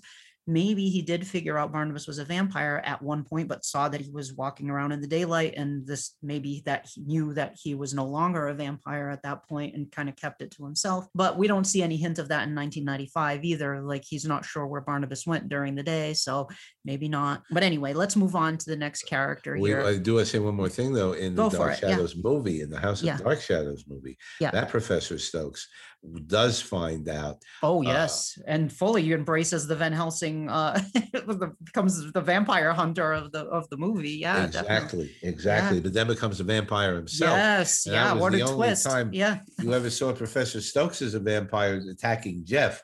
And Roger Davis told me the story of them fighting in the water, and this was not Thayer David's cup of tea, was swimming. So there was a little, they had to work around that to a certain extent. But I did want to point out that there is that one other portrayal, and of course in Reverend Strack in the Night of Dark Shadows movie. So those are two other portrayals where and Reverend Strack, Reverend Strack is really more of a takeoff on Trask. In fact, I think that might have actually been an anagram of Trask. Ansel and I were talking about that in the most recent episode. So that So, but again, more credit to Thayer David. Sure. So Sandor is next, right? Let's talk about Sandor. Let's talk about Sandor. Sandor Rakosi. One other quick thing about Professor Stokes.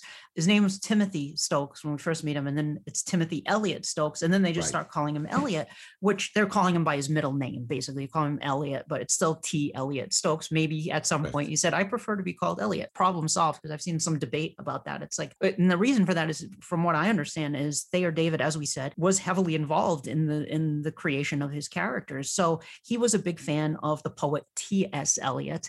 And if you switch the letters around, take the S from Stokes, T.S.E., T.S. Eliot. Yeah. And he wanted the Eliot as part of the name, as I understand. So it became like part of his name. That's as from what I understand, that's how it kind of came about. But anyway, let's move on. Let's move on. Sandor. Yeah. Okay. So, and this, of course, is another extension.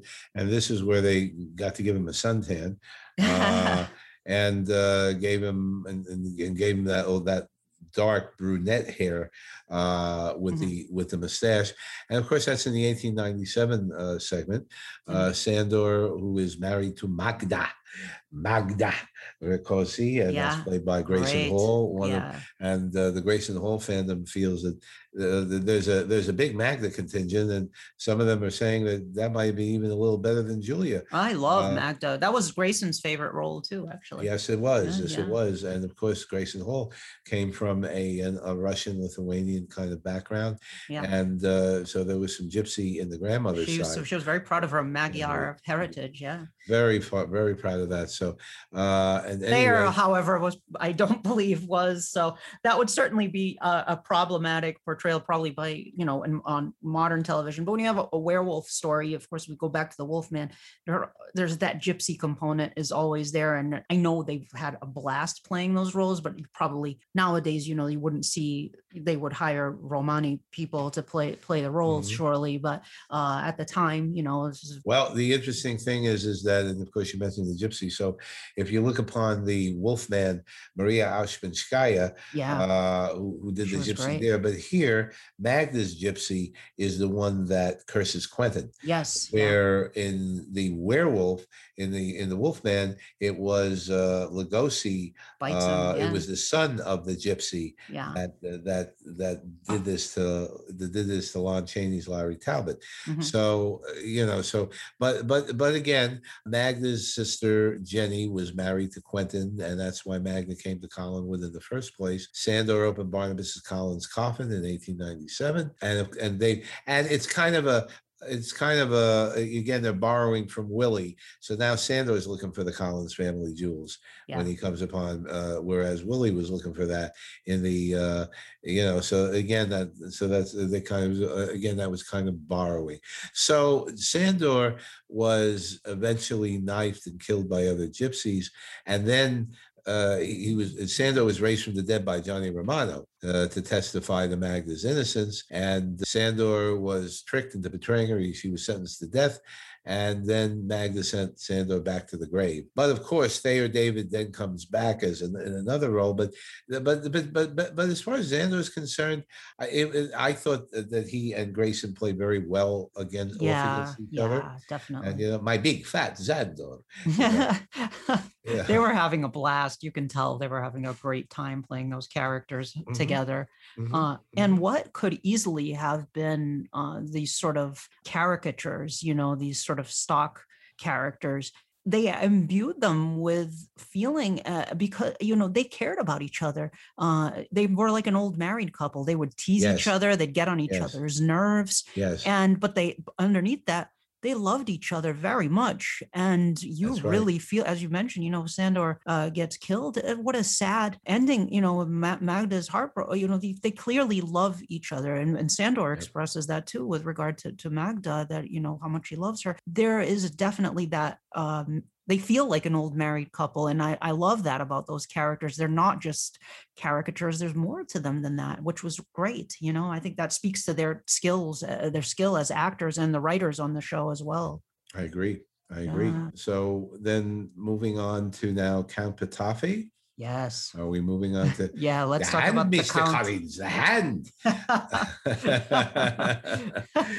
And Thayer David, that was a tour de force Yeah. for Thayer David. Yes. And according to Wiki, he lived till 130. He was born in 1747. And of course, the original alias of Victor Fenn-Gibbon, and the Earl of Hampshire was his alleged friend, and he comes and introduces himself to Edward Collins, and so the bottom line, of course, is the plot talks about him getting the powerful hand back. What was the name of that horror movie that I think this was a takeoff on, with the disembodied hand? Had Peter Lorre in it. Yeah. I know what So the plot, of course, revolved around not only him getting the hand back, but the mind exchange. The Beast with Five Fingers. Sorry. Oh, the Beast with Five Fingers.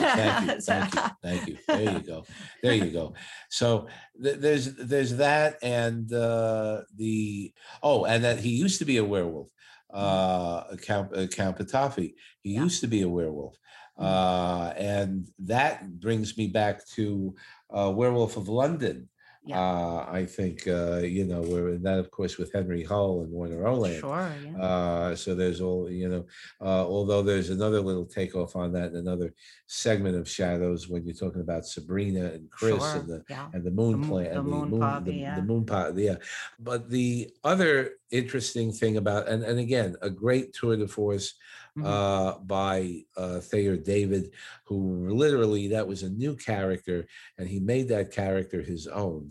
And the whole gypsy subplot with Johnny Romano and Aristide, and of course Michael Stroker's Aristide. Sure. Hello, my boy. And yes, I loved when Petofi would always talk to Aristide and say that, or Quentin too. Yes, my boy. Yes, my boy. You must realize, my boy. And then, of course, Petofi, I love when he possesses Jameson, and we have the Jameson Petofi, which is wonderful. David Hennessy must have also had a blast playing Thayer David as Count Petofi. It's a great role. And then also, wasn't there a mind switch between Selby and Selby, even Selby and Petofi, Petofi. So Thayer David is portraying Quentin inside Petofi. Yes. We could say that is even another role for Thayer David, that he played Quentin too. I didn't even think of that. Exactly. You're right. Exactly. Yeah. So that was, I think, in terms of they gave everything the kitchen sink there, and I think that this was and certainly the greatest amount. We'd be here another hour talking about the Petofi plot. We could have a whole episode just talking about just the plot and the character Count Petofi. That'll be for another time. He's a great character. I mean, I'm sorry. What were you going to say? I was going to say that, but then, and of course, the Charles Delaware Tate between Petofi and Charles Delaware Tate played by Davis. The Faustian bargain. Exactly. Yeah. So, so there's the theory in Wiki is that that Petofi character might have been inspired by Count Saint-Germain. Yes, I've heard that before. There are several sources, I think, that were pulled for Petofi, but I think that's definitely could be one of them. The immortal Count Saint-Germain. Yeah, absolutely. Yeah. No doubt the most extensive in terms of character development that Thayer David played. Sure. So he was great. Yeah. Do you think of anything else? I think yes. I love Count Petofi, Count Andreas Petofi. Great character created by writer Violet Wells. The 1897 storyline is sensational. Like if you don't watch any other part of Dark Shadows, which you should watch it all. But 1897 is really an amazing storyline. It's Sam Hall, Gordon Russell, and Violet Wells were all on their A game during that storyline. And she actually created the character of Count Petofi. She came up with the idea of this character Count Petofi and seeded him. Violet Wells did? Yes. She was still on at that point. That's interesting because I know she was on during the first year, but I didn't know they brought her back. No, Violet Wells was in writing 18. Violet Wells was writing in the 1897 storyline. She was friendly with she knew Gordon Russell, and I knew she did some ghostwriting for Gordon Russell for some of his scripts. And then because she was like a theatrical agent, she was a writer as well, but she wasn't really writing television. But they brought her in. I think Gordon Russell, introduced her. She met Dan Curtis, and Dan Curtis brought her in ultimately, but she was working on 1896. She seated in this character, Count Patofi, where they name dropped him earlier. And then it just turned into a thing. Like, Count Patofi became this entity, and they brought him into the show as this great mage character. Like, and you would see this distinction too. And someday I'm going to do an episode where I talk about this and really nerd out about this, but the distinction with, you have the warlock type characters with Blair and Nicholas Blair and Judith Zachary, but Patofi is not as much from Gothic fiction as from dark fairy tales or dark fantasy stories, right? Because he's more of a mage or a wizard. This ancient wizard who lived in the forest of Ajdan and got his magical hand chopped off. It was the last known person to own a unicorn, killed the unicorn because he was cursed as a werewolf. I'm like, wow, this stuff is crazy. This is really, really crazy stuff. I'm like, wow, this is like I'm listening to like a scary fairy tale story, about this wizard. And then there he is. He comes into the show. And I think, we mentioned the Beast with Five Fingers. I think also the monkey's paw was also at play as well, with that hand, the hand that can grant wishes, but at a price, but in a much more malignant way, I think. So we have this character who comes in. I think also partially the influence there was, Sidney Greenstreet's character in the Maltese Falcon, because we have the Sidney Greenstreet, Peter Lorre. We keep bringing up Peter Lorre, which of course you can never bring up Peter Lorre enough because he was amazing. But I love Peter Lorre. But that's sort of a parallel, I think, to Count Patofi and Aristide. So that there's that element as well from film noir. But there was a fan years ago who posted on the Dark Shadows forums, which is a great group. It's a message board forum that's run by by Mysterious Benefactor and Midnight and Dom are the administrators. I've been a member of that forum for many years, and it used to be much more active before Facebook came along, but people still do post on it. And a fan called himself Philippe Cordier, of course. That's his name on the forum, Philippe Cordier. Posted on the Dark Shadows forums a link to an article which he felt was also part of the inspiration for Count Patofi. And I actually found it and just copied a little bit. It was a real life count named Count Jan Potocki. Okay, Potocki. Count Potocki was an 18th and 19th century Polish soldier, which Count Patofi was a soldier too. He talks about Lord Kitchener, soldier with a fascination for the occult and secret societies. He crafted his own set of tales called The Manuscript Found in Saragosso. So it's actually, you can find him on Wikipedia. There's a manuscript found in Saragosso. This count believed he was becoming a werewolf in real life and had a silver bullet. He made a silver bullet and had it blessed by a village priest, and killed himself because he thought he was with a silver bullet because he thought he was becoming a werewolf. Right. Look it up. It's Count Jan Potocki. Just the werewolf aspect, the similarity in the name, the time period, the fact that he was a soldier. I'm like, wow, there are some elements there as well. And then of course you mentioned Count Saint Germain, who is this immortal alchemist. And so I do like Chelsea Quinn Yarborough novels, and I did like those novels. Oh yes, He was a very sedate Christopher Lee, without without the animal lust. But of course the Olivia novels that came afterward. But all in all, the Patofi role was probably one of the most extensive things, I think, that not perhaps, that was the villain. So, great villain. And Thayer was great at playing villains. He was so good at playing villains. Yeah. And didn't you love that when Patofi was in Selby's body, and for a brief moment, he went back to the present. Yes, and yes. and through the I Ching, I think it was, and he found himself. And boy, I remember watching that when I was a kid and saying, "My God, he's back!" And they just had it. It was a real suspense moment. Yeah. And then he's propelled back into the past. Yeah. But Yeah. that was a Yeah. wonderful Dark Shadows moment. Yeah. It Oh, was. definitely. Absolutely. Great call on that one. So, Yeah. So let's go to the next character. So Timothy Stokes in Timothy Parallel Stokes. So Time. now Yeah. we're in parallel time, and the alternative is instead of T. Eliot Stokes, we have Timothy Stokes, who is more of a villain, and he's the Mhm. father of Angelique and Alexis Stokes. And of course, Alexis is the good, and Angelique is the bad one. And this he also was but he also knew a lot about the occult. But here he's more of a, Yes. but here he's more of a trafficker practicing black magic, and he granted and he was the one behind granting Angelique immortality Mhm. by using Roxanne's life force. But in so doing, then of course we have Angelique, who has to renew her life force by becoming a succubus, Yeah. and kissing all the men on the show, and kissing them to death, including the only scene that I recall, the only love scene I recall with Louis Edmonds on the show, Mhm. where he kissed Oh, Louis, yeah. where she kissed Louis Edmonds and he Yeah. drops dead. Yeah. But and but Timothy, yeah. So Timothy was more of a minor role, I think.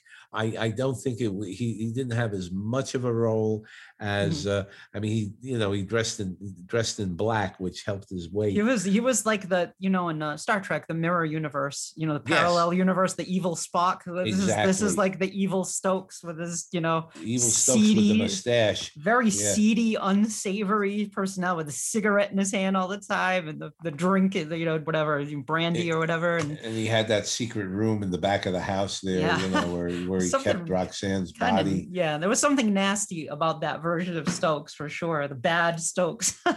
It would always have been interesting to see. I always fantasize of what would it have been had oh well, for one thing, had Professor Stokes met this Stokes, Sure. Yeah. and Professor Stokes probably would have thrown up his hands and run away in disgust. Yeah. Yeah. Because and forget about it, but Ben would have said it at something like this.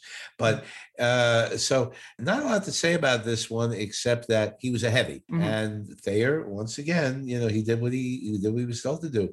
But once again, now we see that his ability to portray a heavy is very, very helpful for the Dark Shadows plotline. Yeah, and ultimately results in he's the one who kind of ends that storyline too by setting Collinwood ablaze. So Yep. he Yep. takes down Collinwood because things didn't work out with Angelique. She's Barnabas and Julia triumph, and Stokes will Exactly. take down Collinwood. So yeah. Yep. All right, our next character, Mordecai Grimes. So Mordecai Grimes, of course, comes onto the scene in 1840 after they get rid of Ben Stokes, and he is a farmer who is the father of both Mildred Ward and Jeremy Grimes. Mm-hmm. And Jeremy Grimes, of course, is the boyfriend of Carrie. Yeah. And again, this is a heavy role. Mordecai does not like the Collins family. He's afraid of witches. He thinks Quentin's a warlock. He thinks that Quentin killed his cattle, Yes. which is a nice takeoff from the cattle dying when Barnabas first went onto the scene, and Joe's uncle's cattle were dying because Barnabas is having a meal there. So here, Quentin, he thinks that Quentin killed the cattle so he could steal his lamb from him, even though Quentin said he wanted to buy it instead. And of course, we have the witchcraft trial of Quentin, and then Mordecai is killed by Gerard Stiles before he could testify. Mm-hmm. And of course, Gerard being under the possession of Judah Zachary. Mm-hmm. And Mordecai, to his last, thought Quentin was a witch, and that was heard by Carrie and Charles Dawson. That was Humperdinck and Lestrato's character, and it was used as evidence. So again, another and this looks a little bit like the Reverend Strack character in Night of Dark Shadows. Mm-hmm. Yeah. In terms of the physical appearance. I think they kind of borrowed mm-hmm. from that. Yeah. And there were very few scenes in Night of Dark Shadows with Strack. But So once again, now you have Mordecai. So now you have another role. Now you have another role. He wasn't a very prominent character. He was only in a few episodes, but I always thought of him as sort of the male equivalent of Abigail Collins in a way, because he's very similar to Abigail. He was only in 2 episodes. He was only in 2 episodes. Yeah. They talk about him in other episodes, but he kind of had that Abigail Collins, like very judgmental, sees witches everywhere, thinks thinks Quentin's a warlock. He's a male. Yep, he's a male equivalent. In a way, I know. I mean, obviously, Abigail was a much more prominent character in a lot of episodes, but had that similar viewpoint on the world, very judgmental, holier than thou. So it definitely serves it was great that he created that character, very New Englandy too. He also brought back that kind of New England style accent that he put on for that character, for sure. Exactly. Yeah. And then finally, I'm sorry. No, that's all right. And then finally, the parallel time Ben Stokes. Yes, yeah. And he was only on 2 episodes there. And he's the father of. I don't remember too much about that one because he was only on for 2 episodes. Yeah. What happened to him? He was the Ben of 1841 parallel time. I think. So we see Ben in 1840, and he's very old, very, very old. But the Ben of 1841 parallel time is not. He's middle-aged. He's not super old. So I always figured, well, this must be the son of the son of the previous Ben. They don't say that in the show, but it's the only explanation, because the parallel Ben should be just as old as the real-time Ben. So it must be that he was that Ben's son, and his name was also Ben. But he's Carrie's father, as opposed to the grandfather. He's similar in terms. He lives on the estate. Lives in the cottage on the estate. He's a caretaker on the property in 1841 parallel time. But he's a little more, I wouldn't say refined, but a little bit more so than Ben. His clothes are certainly are fancier, I would say, than what Ben Stokes wears, So he has a little bit more, I would say, refinement to him. And he's the one who he has the final lines in the entire series, and he said, I would swear, if I didn't know better, I would swear that she was attacked by a vampire. It was something if I didn't know better, I'd swear there was a vampire at Collinwood. Well, Carol in that last scene, the Melanie character is attacked, and Thayer David does the final voiceover to that show. And it was a tremendous letdown. How did you feel when you saw that? And actually, just a side note trivia, that last line was supposed to be delivered by Jonathan Frid as Bramwell about the vampire. If I didn't know better, I'd swear there was a vampire at Collinwood. And Frid wouldn't say the line because he thought it was too tongue-in-cheek, because he had played Barnabas previously, and they thought it was too much of a wink.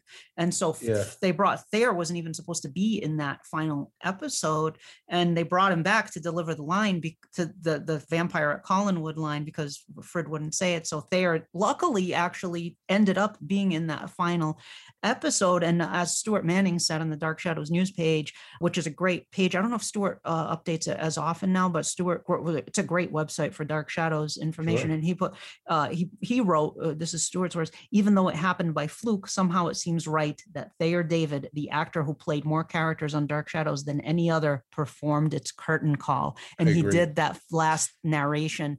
But I'm sorry, how did you feel when that rolled at the end? You must have, that is a very understated ending. It's definitely not what you would expect for the ending of Dark Shadows. It wasn't and we don't see the present day characters again. It's like, aren't we going back to I feel that way, like, why didn't we go back to at least see like one week in the present time? In the fandom there is a blog called, I think, Dark Shadows Resurrected, where they actually pick up and I was starting to read that. Is that Charles Delaware Troll, right? Wrote those.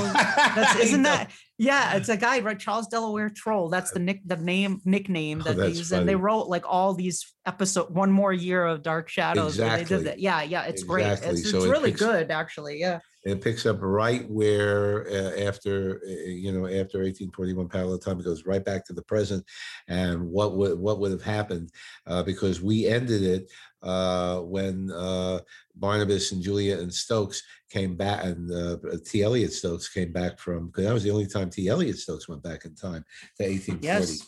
And Thayer played three characters in one time period. Absolutely. And so they went back. So we must remember also that T. Elliot Stokes was in 1840 as well.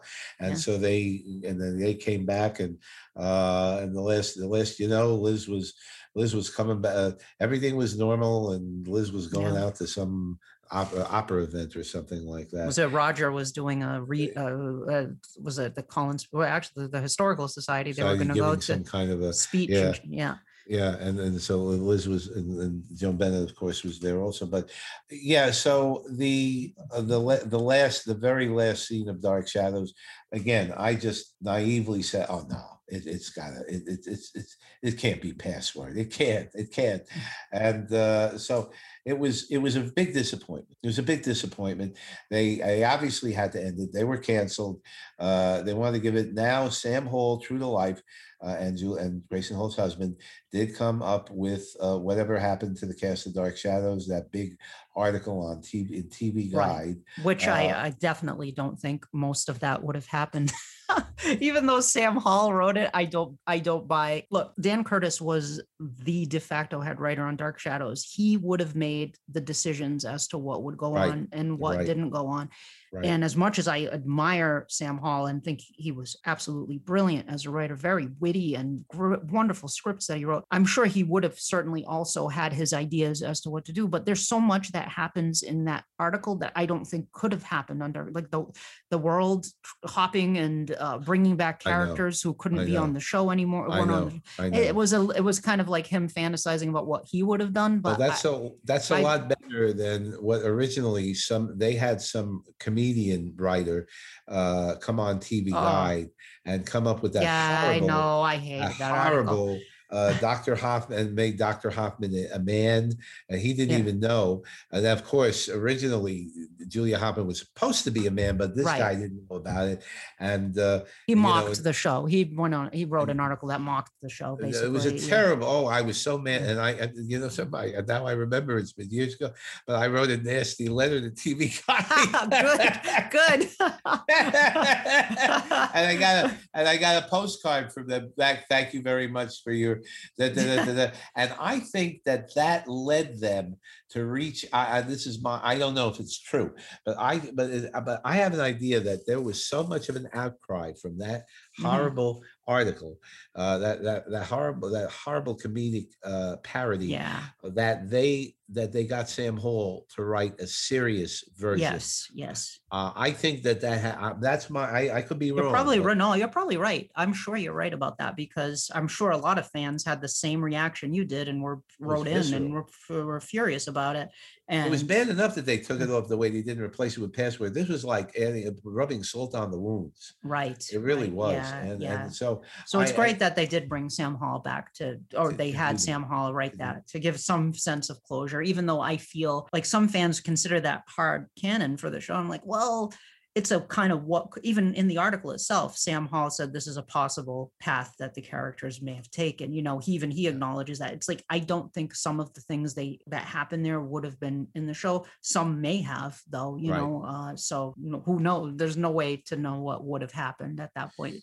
Where everybody involved with the show by the end was really burned out. Dan Curtis Dan Curtis wanted to go to Hollywood. Dan Curtis had decided, and he just ran out of ideas. And Frid was tired. I think there were many more ideas they could have implemented into the show, like from classic literature, but they certainly could have, but they were, I think everybody was ready. But ABC had pulled the plug. had pulled the plug. And the guy who canceled the show, I heard, got flack from his wife and daughter, who were fans, the big shot. And to this day, I don't even know if he's still alive, but for a long time, he said, oh my God, I didn't hear the end of it from my family for doing that. In terms of the way they did, but it's here all these years later for everybody to enjoy. And I do want, and of course, for those newbies who are interested in Sam Hall's recitation, that's on YouTube. Roger Davis did a narration of that article, and you can get it on YouTube. It's there. So I guess and my God, time flies when you're having Wow. fun. But Yeah. My original plan was, keep these episodes to what an hour and plan? 15 What minutes. So plan? that goes right out the window. So much for Absolutely. plans. But that's okay, because as you said, it's time flies when you're having fun. Tom, it was a pleasure having you on the show. How can fans find out about the Literary License podcast? I'm glad you asked that, Penny, aka Danielle. For those people who are interested, the website is www.llpodcast.com, and we are on just as many outlets as you are, Penny. We're on Podbean, Spotify, iHeart, iTunes. Oh my God, Amazon. Amazon. Yes, we're on Amazon Prime. Yeah. MICKEYMOUSE. I mean, we are. It's an incredible. We have, and Dark Shadows isn't the only thing that's done on the podcast. Yeah. There are broadcasts every week regarding Book to Screen, Bewitched. They're doing right now. They're doing soap once every 3 months. They're doing like kind of like Twilight Zone-ish. Man versus Nature is one of them. It's very extensive. So every week is a different theme, different topic. Yeah, that's correct. Dark Shadows is once a month, but we are going to twice a month as of September, because we will be winding this up in September of 2022. So in order to do that, in order to make room for other stuff, but we've got other Dark Shadow surprises after that, and I'm going to shut my mouth. And you guys have interviewed a lot of the people involved with the show, which has been really fun to listen to. Yeah. Well, I'm very proud to say, and thank you for mentioning that. We've had some great support from the surviving cast members. Roger Davis has given a lot of time to us. He was our first guest, and he was on he was on one of our podcasts, and he also did a long interview with me, during which he was driving in his car in downtown LA, and he passed the gas station that was being held up. So you heard the gunshots as that was going by. But oh my God, so Laura Parker, Catherine Lee Scott, Adam Carlin, the son of John. John was scheduled to be with us, and he passed. Jim Storm and his wife. Great people, lovely people. Marie Wallace just came on. Robert Rodan before he passed. We got Buzz. We got Michael Hadge. Michael Hadge. Nobody interviewed Michael Hadge. That was amazing. When I got him, and forgive me if I'm blanking out on the. I listened to Chris Pennock's interview recently. That was the late great Chris Pennock. What a loss. So sad. Him and Robert Rodan recently. But I'm so glad you were able to. Robert Rodan, we were told to interview. Well, we were told by his son that he didn't have long. So gosh. After he was interviewed, they're saying get it up there, because we don't know if he's going to be alive. Oh my goodness! And we made a special effort to do it, and thankfully Robert heard it and he loved it. And I think 5 or 6 months later he was gone. But and Chris Pennock, you had the Chris Pennock interview. Chris Pennock and Chris is. What a spitfire. He's so fun. I was listening like to that one? Oh gosh, I loved it, but I was so sad. I was sad too, but it was so great to hear his enthusiasm and sense of humor and just playfulness in the episode with you. And at one point he was reading his comic book and doing a reading of it, and you were interrupted to say something. He was like, "How dare you interrupt?" And I just lost it. I was cracking up. I must also tell you that Chris was very fond of 4, 5, and 7-letter words as well. Yes. So that was one of the saltiest interviews I ever did. And he's saying, "Come on, Tom, why can't you say?" And I go, "Okay, Chris, I say." That kind of thing. So he was, but he was marvelous, and as I said, Marie Wallace was very, very, and we have some more coming up.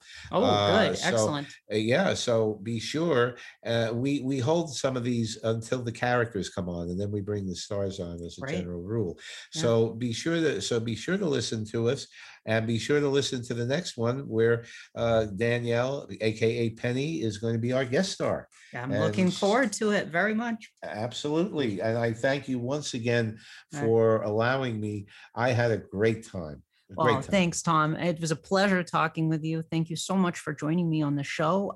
You are definitely a fan who knows their stuff and knows these characters and loves these characters so much. And I could tell that from listening to you on the show that you care a lot about the show and the actors and the characters. Yes, And I I do. really that just when I hear you talk about Thayer David, especially, I could tell I was like, he really does like Thayer a lot. So Yes, I did. I wanted to honor him as well, and I thought you would be a great guest to do that. So thank you for joining me. It's a privilege hearing that from you. And Roger Davis actually had listened to the Thayer David impression, and he paid me a compliment because he said, "How did you get Thayer?